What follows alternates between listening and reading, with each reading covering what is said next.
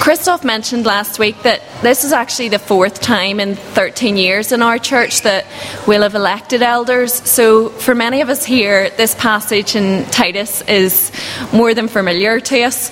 But we know that God uses the same passages of scriptures at different times in our lives to speak to us in maybe very different ways.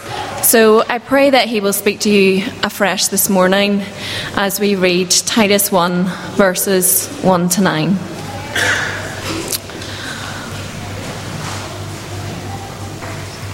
Paul, a servant of God and an apostle of Jesus Christ for the faith of God's elect and the knowledge of the truth that leads to godliness, a faith and knowledge resting on the hope of eternal life, which God, who does not lie, promised before the beginning of time. And at His appointed season He brought His word to light through the preaching entrusted to me by the command of God our Saviour. To Titus, my true son in our common faith, grace and peace from God the Father and Christ Jesus our Saviour. The reason I left you in Crete was that you might straighten out what was left unfinished and appoint elders in every town as I directed you. An elder must be blameless, the husband of but one wife, a man whose children believe and are not open to the charge of being wild and disobedient. Since an overseer is entrusted with God's work, he must be blameless, not overbearing, not quick-tempered, not given to drunkenness, not violent, not pursuing dishonest gain. Rather, he must be hospitable, one who loves what is good, who is self-controlled, upright, holy, and disciplined. He must hold firmly to the trustworthy message as it has been taught, so that he can encourage others by sound doctrine and refute those who oppose it. This is the word of God.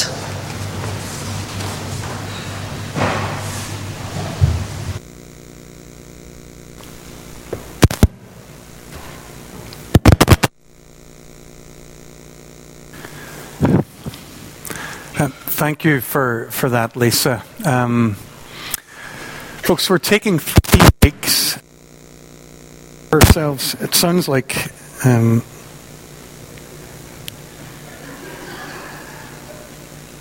did I miss a good joke?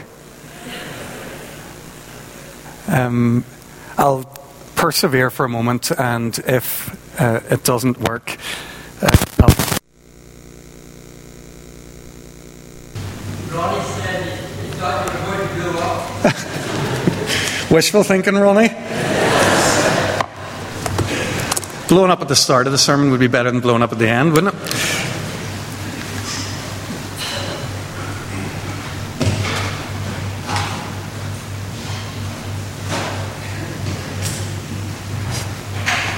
Now that we're in a frivolous mood, just reminded of... We had to sign a document here recently, the elders. It's about how you use your church halls, sort of a formal legal kind of a licensing agreement. We had to approve it and we would issue it to anybody who's going to use our halls. So one of the conditions in the licensing agreement was that nobody coming into the church premises was allowed to use mind-altering substances. I was a bit disappointed when I read that. I thought... You know, what's the point of preaching if the word and the gospel aren't mind-altering substances? What am I doing here? I hope we believe God's word and the gospel of Jesus Christ are just that: mind, heart, life-altering for all of us. 3 mornings were taken to prepare ourselves for an election of elders. Last week we started by thinking of the duties of an elder. This feels quite weird to me now to be stuck in one place like this, but we looked at a passage in 1 Peter chapter 5 where we saw that an elder is to be a shepherd of God's people under their care, and we saw 3 contrasts that gave a little bit of substance to that. They're to be shepherds not because they must, but because they're willing. Not greedy for money, but eager to serve. not lording it over those entrusted to them, but being examples to the flock. This morning we're going to think about the qualifications for eldership. Last week we did quite a bit of work from the Code, the governing document of the Presbyterian Church in Ireland. I wasn't sure how that would go down, but loads of people told me they loved it. So we're doing more from the Code today. There are more paragraphs coming.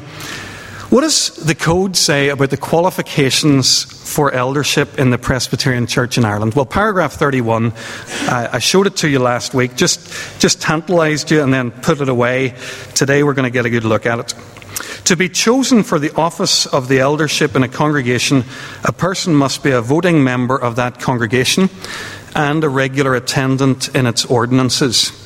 He should be circumspect and exemplary in his conduct, both in the church and in the world, of acknowledged piety, endeavouring to maintain the worship of God in his family and held in high esteem by the people. Women shall be eligible for election on the same conditions as men. So, that's the legal version, or the legal answer to this question, what qualifies a person to be an elder. We're going to look this morning, as we did last week, we're going to take the legal position and look at it in the light of what Scripture teaches. So if you have open before you the passage we read a moment ago, Titus chapter 1. It's page 1198.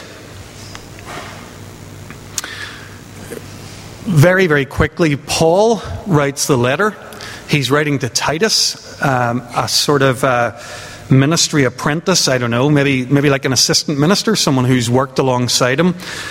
And he's giving him advice for how to establish a new church in Crete, on the island of Crete. And Paul begins his letter proper with the most important advice of all. As soon as he gets his introduction out of the road, he says, Titus, appoint elders in every town as I directed you. Titus, there's nothing more important when you establish these new communities of Jesus followers than to establish a godly leadership.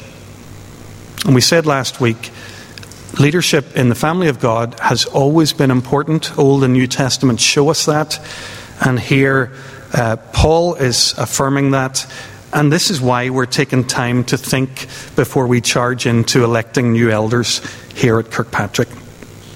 Verses 6 to 8, Titus tells us what kind of people these elders should be, and he gives a long list of criteria. There are about 15 there, depending on how you count them, and they fall very naturally into three groups. The first group focuses on the elder's life at home. The second group focusing on vices that the elder shouldn't possess, and a third group focusing on virtues that an elder should possess. So, I'm just going to race through these today. Blameless, we're told. This first quality actually sums up the whole list. Paul basically says that an elder should be blameless, and then he goes on to give 14 suggestions of what that might mean in practice. And he repeats the requirement in verse 7 just to reinforce its importance. He begins by focusing on the elder's home life. He says the elder should be the husband of but one wife. That is, has he or she been faithful to his or her spouse? Does the person who we're thinking of appointing to leadership have a pure reputation in the area of sexuality and marriage? Is this a person that we can trust implicitly in this regard? I want to pause here for a couple of moments because on first reading, this passage seems to be at odds with what I've just showed you from the Code in paragraph 31. We read there, the last phrase in that paragraph, that women shall be eligible for election on the same conditions as men. So surely Paul's teaching here rules that out. Well, let's pause for a moment to think about that. Paul's writing into a very specific cultural context where it would have been unheard of for women to be in any form of leadership. So the vast majority of men would also have been married with children. So Paul, when he speaks here, is running with assumptions that might qualify, about who might qualify to lead in a church that we may not share. Just going to take a moment to feel the response that that's bringing as you listen. Don't hear me wrong. I'm not saying that Paul's teaching here doesn't apply.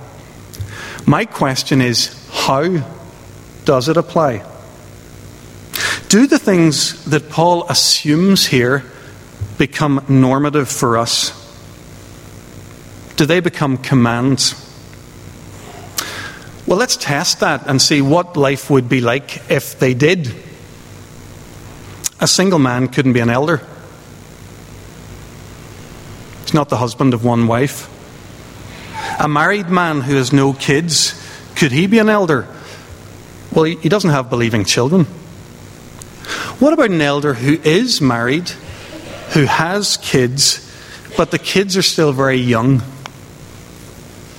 How exactly has that person demonstrated that his children believe and that they're not open to the charge of being wild and disobedient? How old would the kids have to be before we could put a good solid tick beside that criteria and know that the dad qualifies on those grounds? Do you see how difficult it is if we make Paul's assumptions about leadership normative? Unless we're willing to say that a person shouldn't be appointed an elder unless they're married and until every one of their kids are full grown with a credible profession of faith in Jesus Christ and an unambiguous Christian witness, then we'd at least want to be careful of how we apply this text.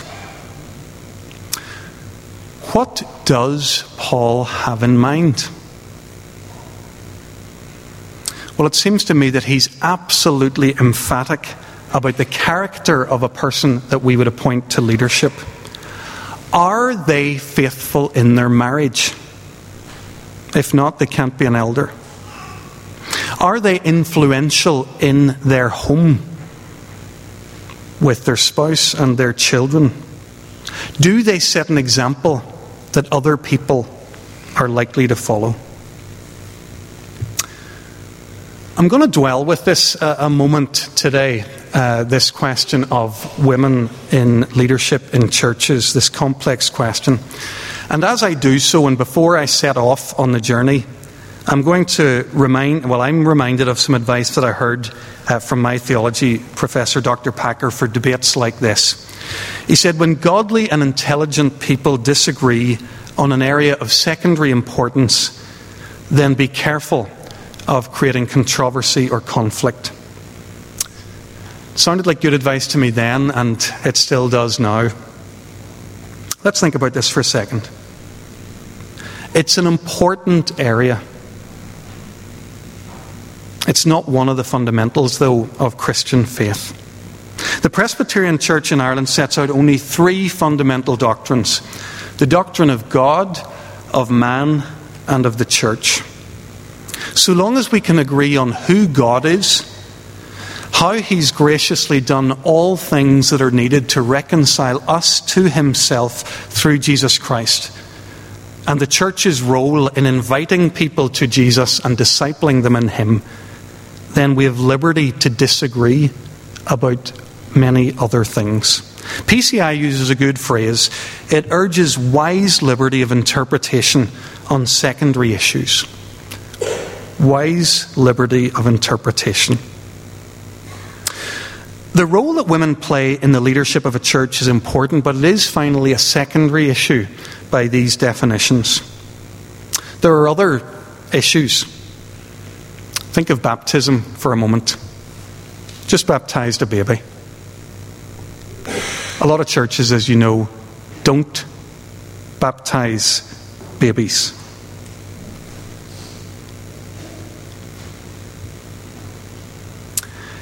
I think it would be uncharitable and unwise for either a church that practices only adult baptism or a church that practices the baptism of children. To say that the other church is not a biblical church, is not an obedient church.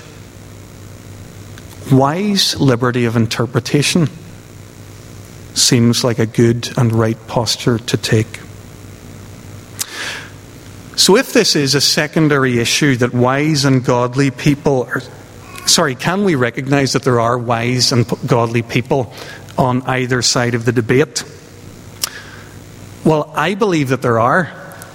If you want to read up on it, take the opportunity to do so. I've brought a couple of books along which I own that would illustrate this.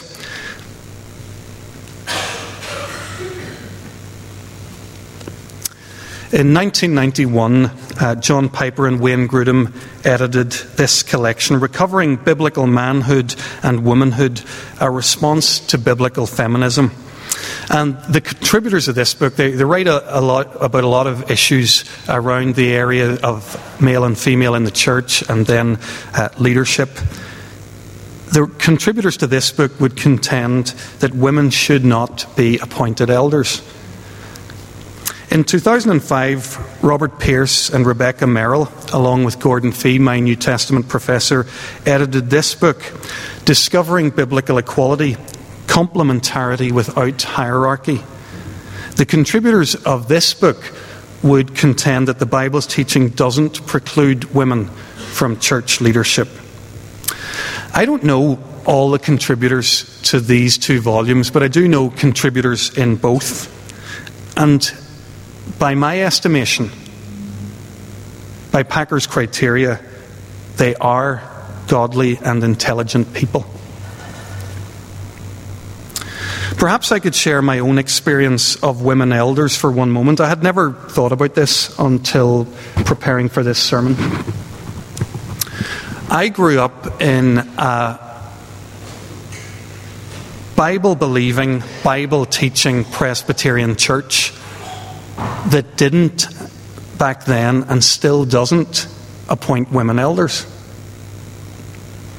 Then, as a 9-year-old boy, when I wasn't asking the question about women elders, I joined a Bible-believing, Bible-teaching Presbyterian church that did have women elders. Over the years, I've been much blessed by the ministry of women in that congregation, but in many other forums since, and in their leading and in their teaching. And I'm grateful to God for it. I've nearly done talking about this for today, but let me put you in the picture and explain our current position, just to bring a bit of clarity, knowing that there's an election coming. The Presbyterian Church in Ireland has permitted women to serve as elders since 1926. So there's some period of time since that decision was entered into. The Kirk Session, so that's the denomination as a whole. This community at Kirkpatrick Memorial has permitted women to serve as elders for a number of decades. That's something that's been going on here for... I could probably have done a bit of research and tried to work out when the first woman elder was appointed, but it's certainly a number of decades. And the service of those women elders has been appreciated as a blessing. In this election, just to reiterate what the code says, any person, regardless of gender, may be nominated. If you were looking for definitive teaching on the question of women in the church, and particularly women elders, I'm sure I haven't satisfied you. I didn't try. If you're still exercising your mind on the question, do the work. Read the books that affirm your intuitive and opening position, but also read the books that outline a counter view. Try to get a handle on the good and the godly arguments on both sides of the debate. One last comment. At our previous election of elders, a number of members of the congregation approached me and the Kirk Session to question our approach to this subject, this question. And it gave us all pause for thought. It gave us a season of soul searching, of questioning our position on this subject. After hearing the concerns that were raised and reflecting on them, we decided to continue our practice of appointing female elders where that was the express will of the congregation. And we communicated that to the brothers and sisters concerned. I don't doubt that this was difficult for them to hear and to accept. It made for a difficult season in the life of the church family for those of us who were aware of it and were close to it. Now, 3 years later, I want to affirm the individuals concerned. I want to commend them for their passion for obedience and godliness, to do the thing that God calls us to do. I want to affirm them for the way in which they accepted a decision that they don't necessarily agree with. But even more than that, I want to thank them for the huge contribution that they've made in the life of this congregation ever since that difficult time. You've given me an even bigger vision of the gospel and of Jesus Christ. You've shown me that when we can agree to work around secondary issues that we disagree on, then the one primary issue becomes all the more central and all the more clear to us. The one who is always primary, Jesus Christ himself.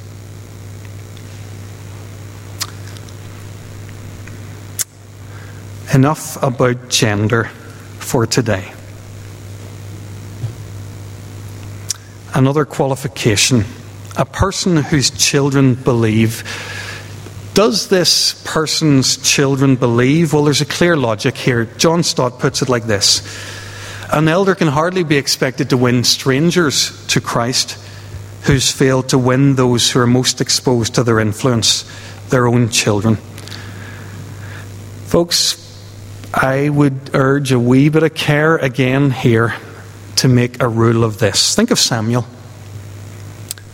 Samuel stands out as one of Israel's great leaders. I don't know if you know that Samuel's sons were a disaster. Samuel was never dismissed from leadership for this reason. So I think while Paul's drawing our attention here to the response that children make, the emphasis here, I think, is on the leadership given by the parents. Are they doing all they can do to see their children come to faith? Next qualification: whose children are not open to the charge of being wild or disobedient. Does anybody want to be an elder in the church? Like, anybody up for it?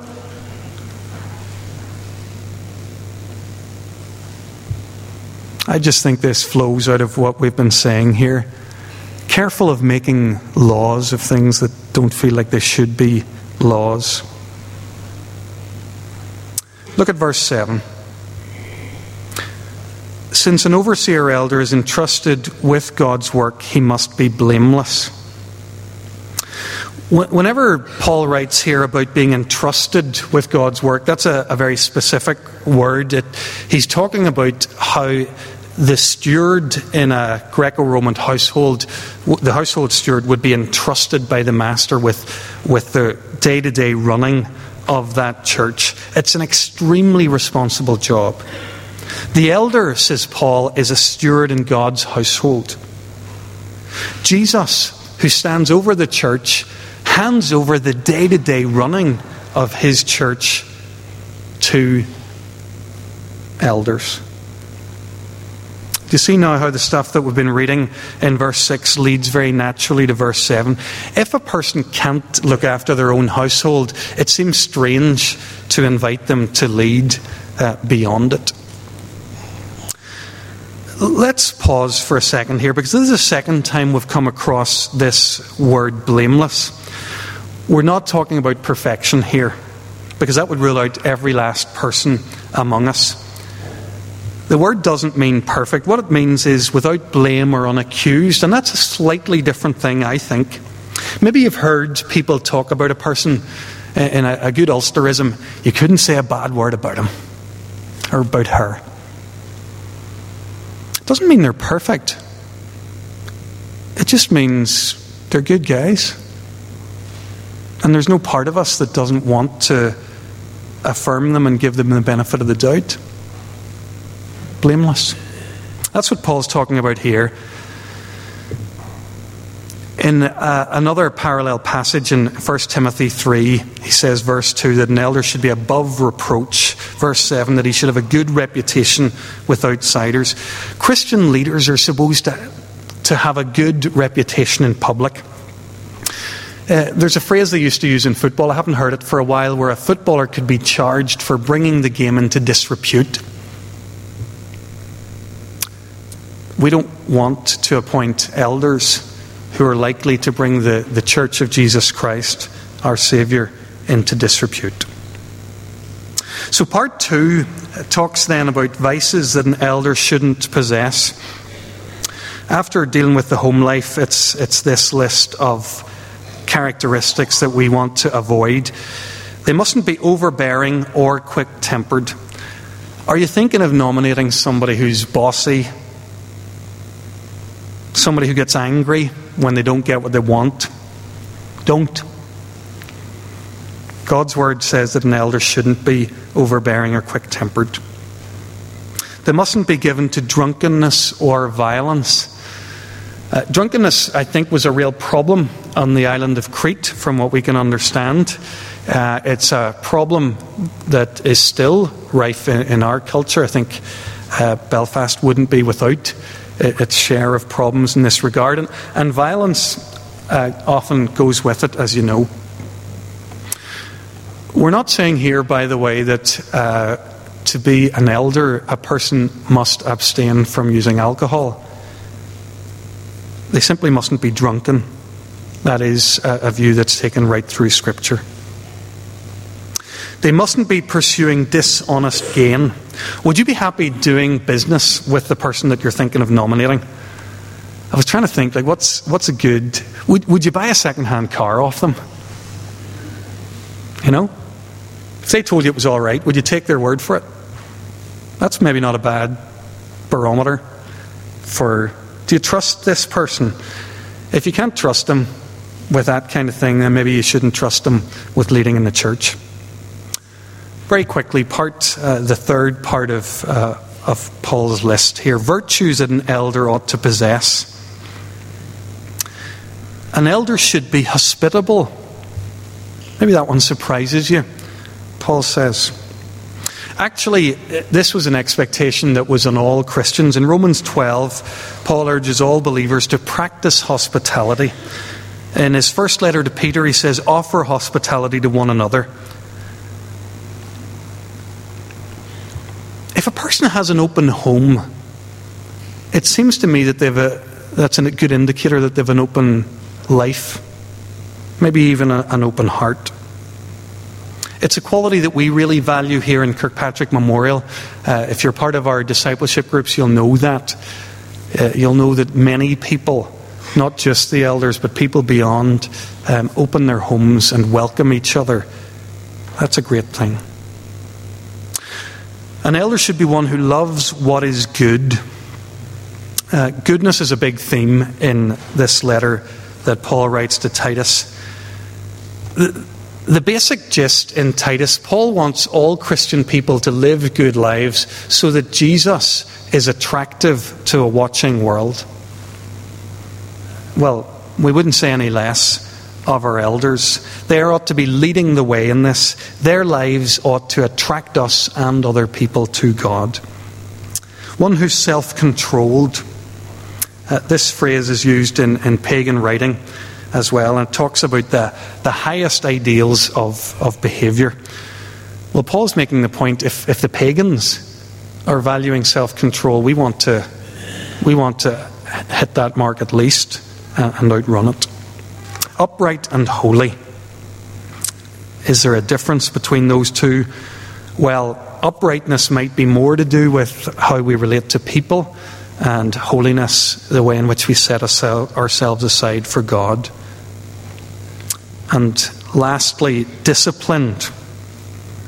This is a noun form of the same word that's used on the fruit of the Spirit in Galatians 5:23. I was thinking about this in terms of our actual experience of leading Kirkpatrick these days. I'm going to say to you, don't nominate a person who's casual or unreliable. They simply won't be up to the work. They'll not be equipped for the demands and the responsibility of eldership. An elder must be disciplined. So Paul's given us a long list of criteria to have our eye to. And then he says they must hold firmly to the trustworthy message that has been taught, so that they can encourage others by sound doctrine and refute those who oppose it. To be an elder in the church, a person needs to be a lover and an upholder of God's word. They need to know how to teach it to others. They need to know how to defend it against those who contradict it. So bear that in mind. A person who's committed to God's word. By the way, when we use Paul's list here, although it's helpful as a checklist, it's not exhaustive. How do we know that? Well, he publishes another list in another letter to one of his other understudies, Timothy, in chapter 3 of that first letter. He drops some of the criteria from the Titus list and adds a couple of others. I'll give you the couple of others. An elder shouldn't be a lover of money.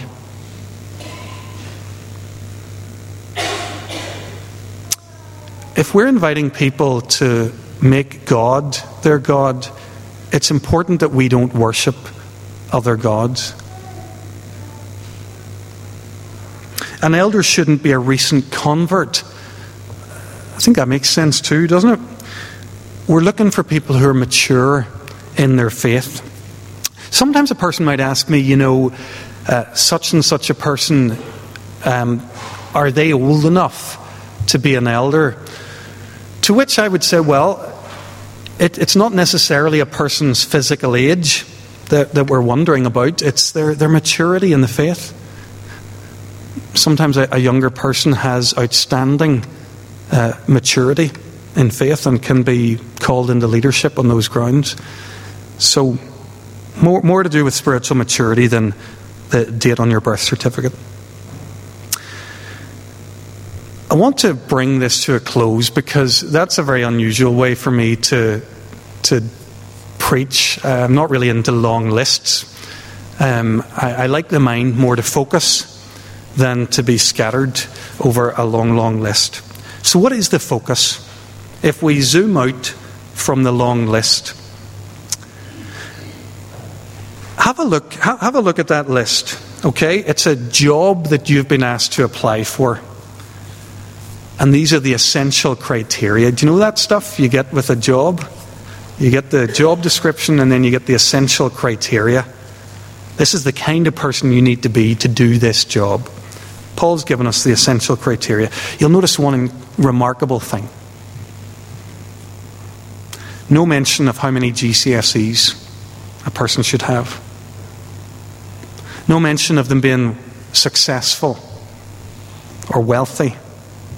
In fact, there's not a single item on this list, as far as I can see, that refers to abilities, raw abilities or skills.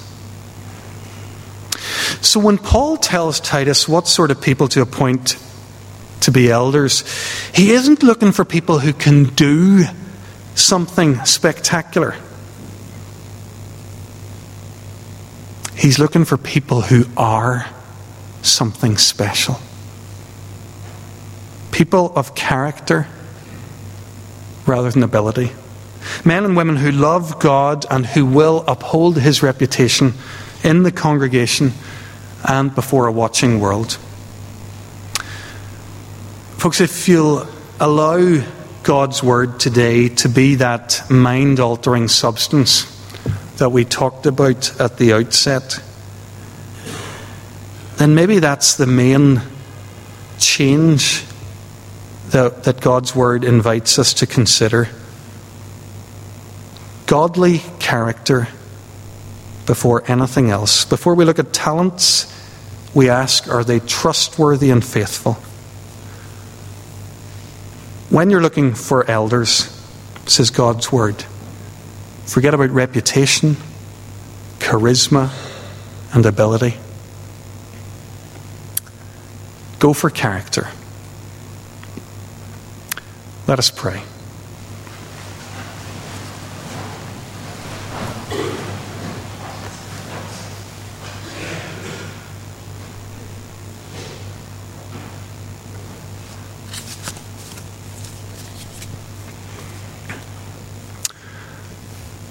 Father God, thank you for your word to us.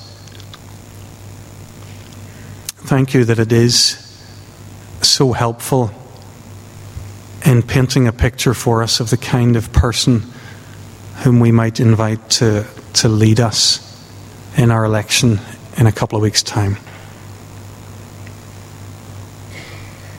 Lord, we need to allow you to recalibrate our minds. When we think of the people who are impressive to us, the people we give our time and attention to, the celebrities and the stars, Lord, they don't stack up well, many of them, most of them, by the values of the kingdom. Lord, we pray in a general kind of a way that you would straighten out our thinking and that you would show us right before us who the real heroes are, those who are full of your Spirit and walking in step with it. And Lord, specifically we pray that you'd help us by your Spirit identify to us those in whom you're at work, those whom we could trust, and those whom we could follow as they lead. Lord, help us with that, we pray. We ask it all in Jesus' name. Amen.